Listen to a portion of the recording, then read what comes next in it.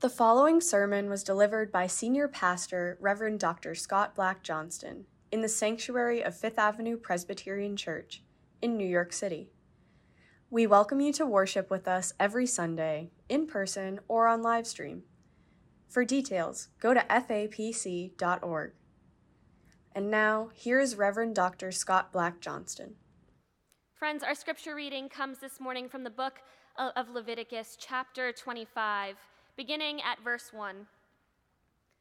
The Lord spoke to Moses on Mount Sinai, saying, "Speak to the people of Israel and say to them, when you enter the land that I am giving you, the land shall observe a Sabbath for the Lord. For 6 years you shall sow your field, and for 6 years you shall prune your vineyard, and gather in their yield. But in the 7th year there shall be a Sabbath of complete rest for the land, a Sabbath for the Lord. You shall not sow your field or prune your vineyard. You shall not reap the aftergrowth of your harvest or gather the grapes of your unpruned vine. It shall be a year of complete rest for the land. You may eat what the land yields during the Sabbath, you and your male and female slaves, your hired and your bound laborers who live with you. For your livestock also, and for the wild animals in your land, all its yield shall be for food. You shall count off 7 weeks of years, 7 times 7 years, so that the period of 7 weeks of years gives 49 years. Then you shall have the trumpet sounded loud on the 10th day of the 7th month, on the day of atonement. You shall have the trumpet sounded throughout all your land. And you shall hallow the 50th year, and you shall proclaim liberty throughout the land and to all of its inhabitants. It shall be the year of Jubilee for you. You shall return, every one of you, to your property, and every one of you to your family. That 50th year shall be a Jubilee for you. You shall not sow or reap the aftergrowth or harvest the unpruned vines, for it is a Jubilee. It shall be holy to you, and you shall eat only what the field itself produces." Listen now for God's word to you as it echoes to us from Luke chapter 4, beginning with the 16th verse. When he came to Nazareth, where he had been brought up, Jesus went to the synagogue on the Sabbath day, as was his custom. He stood up to read, and the scroll of the prophet Isaiah was given to him. He unrolled the scroll and found the place where it was written, "The Spirit of the Lord is upon me, because he has anointed me to bring good news to the poor. He has sent me to proclaim release to the captives and recovery of sight to the blind, to let the oppressed go free, to proclaim the year of the Lord's favor." Then he rolled up the scroll, gave it back to the attendant, and sat down. The eyes of all in the synagogue were fixed on him.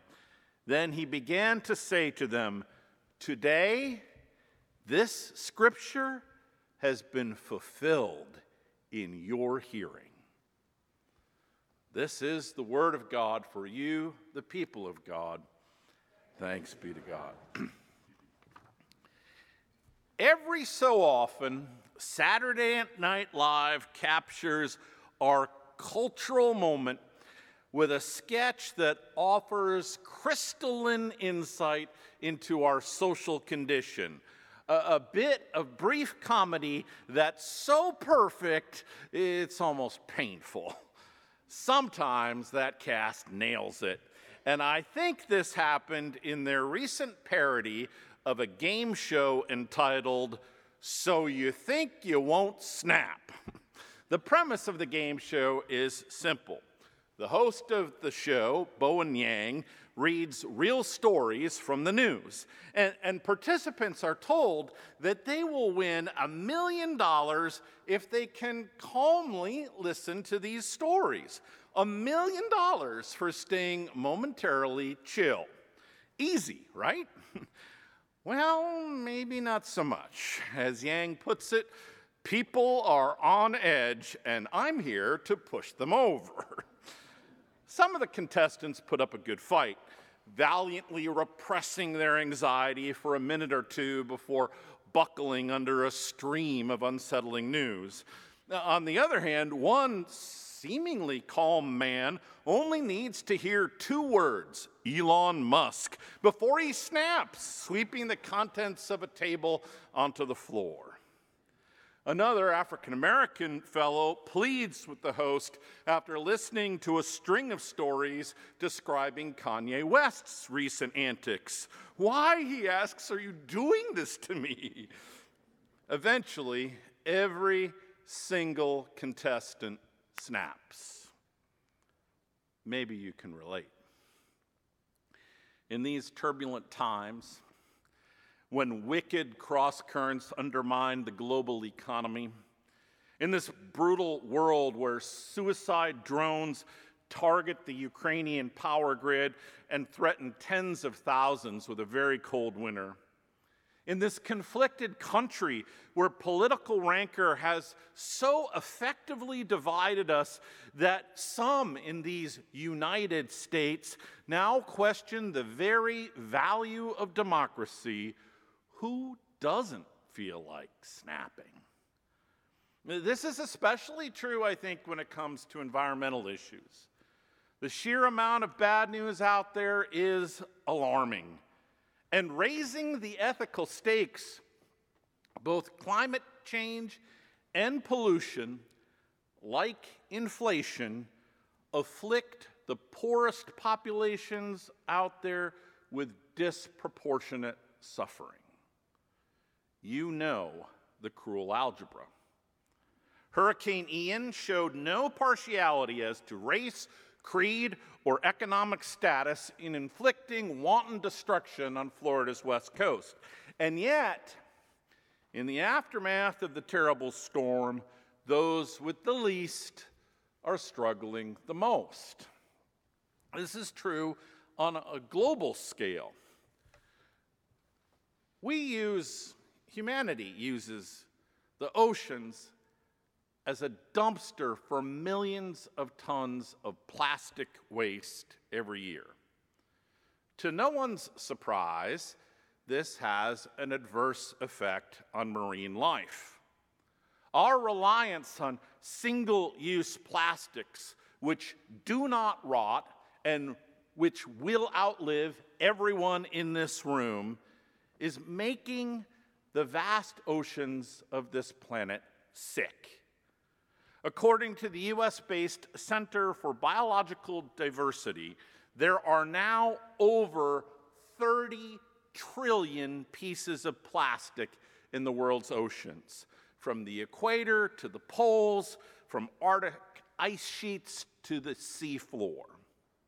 You may have seen at some point pictures of the enormous island of plastic waste that swirls off California's coast. Those who monitor the health of the seas call it the Great Pacific Garbage Patch. But sadly, my friends, these images are the proverbial tip of the iceberg. Only 5% of the ocean's plastic contaminants float on the surface.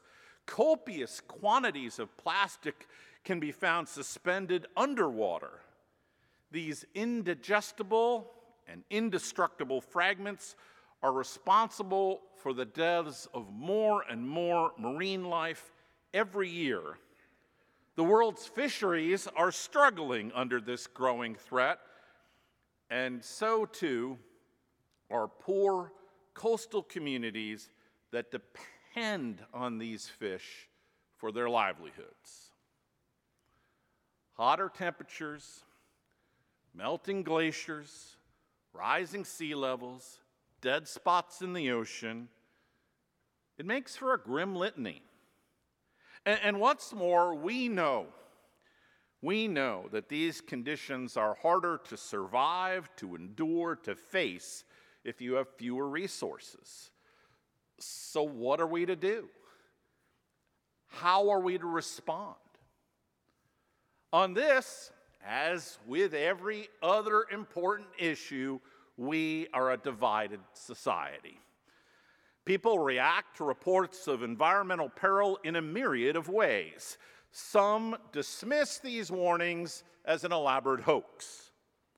Some argue that proposed cures for the planet's woes will create worse problems than the illness itself.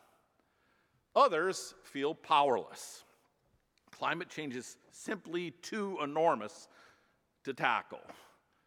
Still others acknowledge our planet's tremendous challenges and then recalibrate the scope of their compassion. I doubt we have the capacity or the corporate will to move the needle on climate change, so I'll focus on securing the safety and maybe the happiness of my family and friends. What else can I do? At the end of the day, that may be the most common response people have to our planet's woes. I'll take care of mine and hope that someone else fixes the problem with as little cost to me as possible. What else can I do? This morning, I want to suggest that our faith, like an eager student waving her hand in the front row of the class, is begging to answer that question. In other words, God has a plan, and it's right here, in, of all places, Leviticus.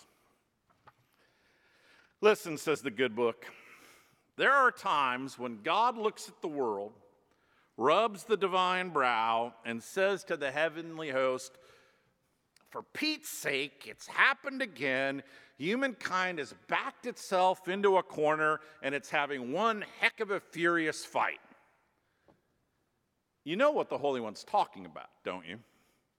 There are times when human community stops functioning. There are times when we get to a place as a society where problem solving seems impossible, when anger and frustration are sucking us down like quicksand, and when nothing seems capable of freeing us from the muck. I'm talking about moments when the American Pledge of Allegiance sticks in the back of our throat with its lofty assurance of one nation, indivisible. There are times when liberty and justice for all seem like a childish fantasy and not a compelling vision that we're all working to make real. When this happens, when a society freezes, locked in perpetual conflict and unable to see, much less confront injustice, when caring for those in need, those at the margins, seems like it ought to be somebody else's problem and not our corporate responsibility, well then, says God in Leviticus, then it's time to hit the reset button. It's time for Jubilee. Do you know about Jubilee? In the book of Leviticus, a collection of ancient Hebrew laws, God puts a special celebration on everyone's calendar. Every 50 years, the Holy One declares, the Israelite people shall sound a trumpet. They shall blow a ram's horn. The Hebrew word for ram is yubal, from which we get our word jubilee. Blow the ram's horn, says God, and declare a year of rest. Rest for animals, rest for vines, rest for fields, rest for all people. It shall be a time of liberty. Slaves shall be freed. People shall return to ancestral plots of land. In fact, Leviticus states, during Jubilee, all property shall revert as if it were leased to its original owner. This grand reset, this period of Jubilee, is time for you to contemplate. In a Jubilee year, people do not actively cultivate the land. Instead, they forage for food and accept whatever gifts the land gifts them. As they do this, people remember that they live every day dependent on the grace of God. In a Jubilee year, this sense of grace is supposed to permeate every relationship. People forgive debts, financial ones, but they also set aside personal grudges and resentments. They assist individuals around them who need help, and they look to heal the broken places in the wider society. A Jubilee year is a season for recalibrating, a time for abandoning destructive patterns and beginning anew. Jesus was clearly aware of this tradition. He had it on his calendar. In fact, the very first time that Jesus stands up to preach, he proclaims a Jubilee. Listen to his words again. The Spirit of the Lord is upon me because he has anointed me to bring good news to the poor. He sent me to proclaim release to the captives and recovery of sight to the blind, to let the oppressed go free, to proclaim the year of the Lord's favor. The year of the Lord's favor. That sounds pretty darn fantastic. So naturally, we want to know, did it ever happen? Did ancient Hebrew communities actually blow the trumpet, forgive debts, and spend an entire year focused on the blessing of being alive? Some scholars argue that there's no evidence that any community ever engaged in this radical reset. Leviticus, they say, speaks of a utopia that never happened. Others say, not so fast. They point to historical records of times in the ancient world when rulers decreed a clean slate for a population of people.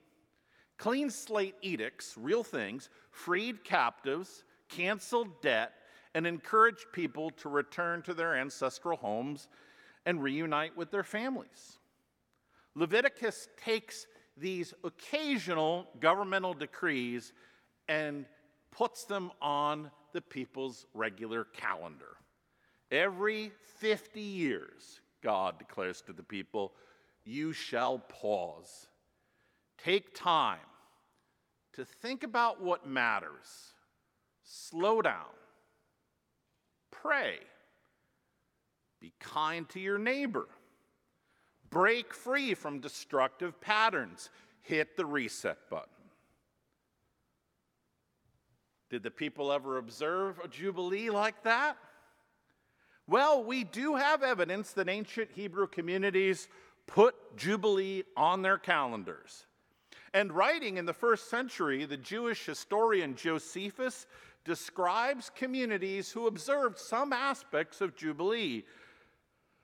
But when it came time to really hit the reset button, Josephus reports many of the people looked for workarounds. Folk weren't exactly sure they wanted to forgive each other's debts or to allow their fields to lie fallow. Does this surprise us? No. It sounds like typical human behavior, and it pretty much describes our current predicament. We are welded to our destructive patterns. We like them politically, economically, and environmentally. We fight pitched battles over these topics, but we have precious little gain to show for our efforts. And this has turned many of us into cynics. When God says, blow the ram's horn, we shake our heads. Seriously? You're asking us to pause? Look, God, we're a whole lot more likely to snap. Come on, Leviticus, don't toss some ancient and loopy plan on the table. Don't talk to me, not seriously, with all the stress in my life about ram's horns and 50-year cycles for renewing our relationship to the land. We are sophisticated modern people. We know what will work and what will not. Don't we? Do you remember the ozone layer? When I was in college, the ozone layer was a hot topic. The ozone layer is a thin section of the Earth's atmosphere. It lies about 20 to 30 miles above us in the stratosphere, and it absorbs ultraviolet radiation. Basically, the ozone is a layer of sunscreen encircling the Earth.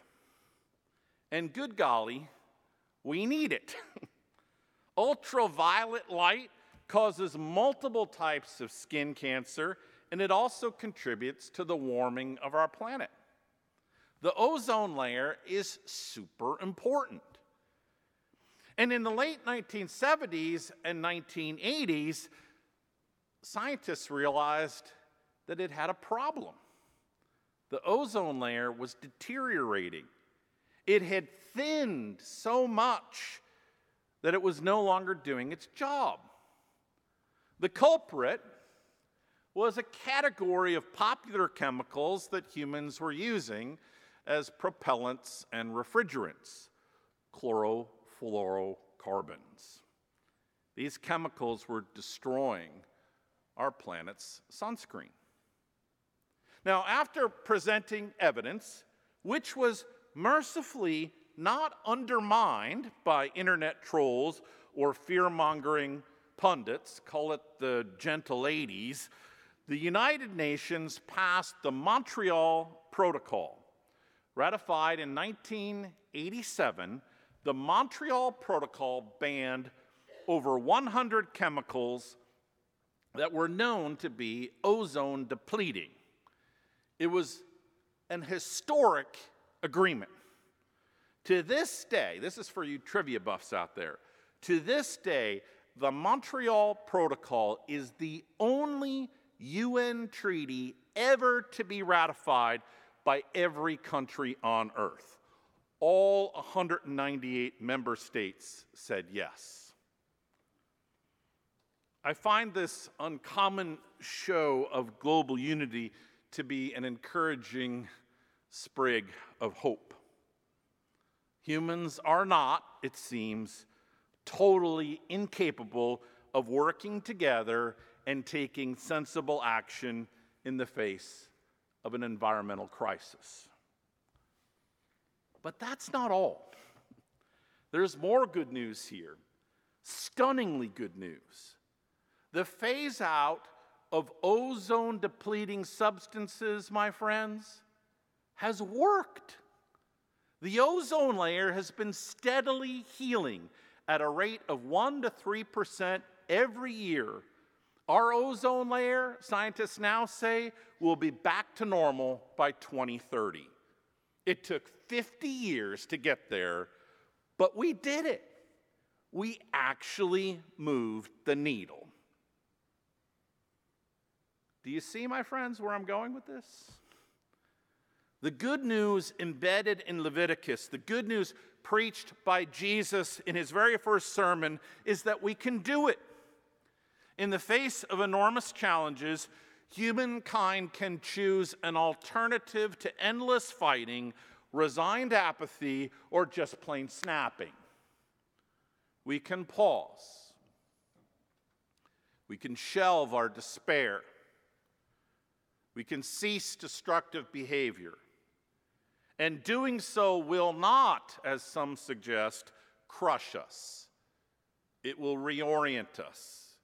It will reconnect us to this beautiful world and to our neighbors in need. My friends, if we focus on the broken places, if we resolve to change, and I'm talking here about ourselves, if we set aside our narcissistic need to always be right and instead embrace the desire to make a difference, if we stop messing around with the facts and pair scientific truth with just and loving action, we can actually start to heal this planet. What say you? Will you embrace God's holy pause? Will you hit reset? Will you encourage others to do the same? Will you put Christ's call to Jubilee on your calendar and allow it to shape your vision, guide your steps, permeate your relationships? Are you ready, my friends, to blow the ram's horn? Go forth from this place, my friends, to trumpet God's Jubilee. And as you go, have courage. Hold fast to what is good. Do not return evil for evil, but strengthen the faint-hearted, support the weak, help the suffering, honor all people, love and serve the Lord. Amen. We hope this sermon has been meaningful to you and given you a measure of hope, encouragement, and good news. If you would like to make a donation to support this audio ministry, please visit fapc.org/give. Thank you and blessings to you on this day.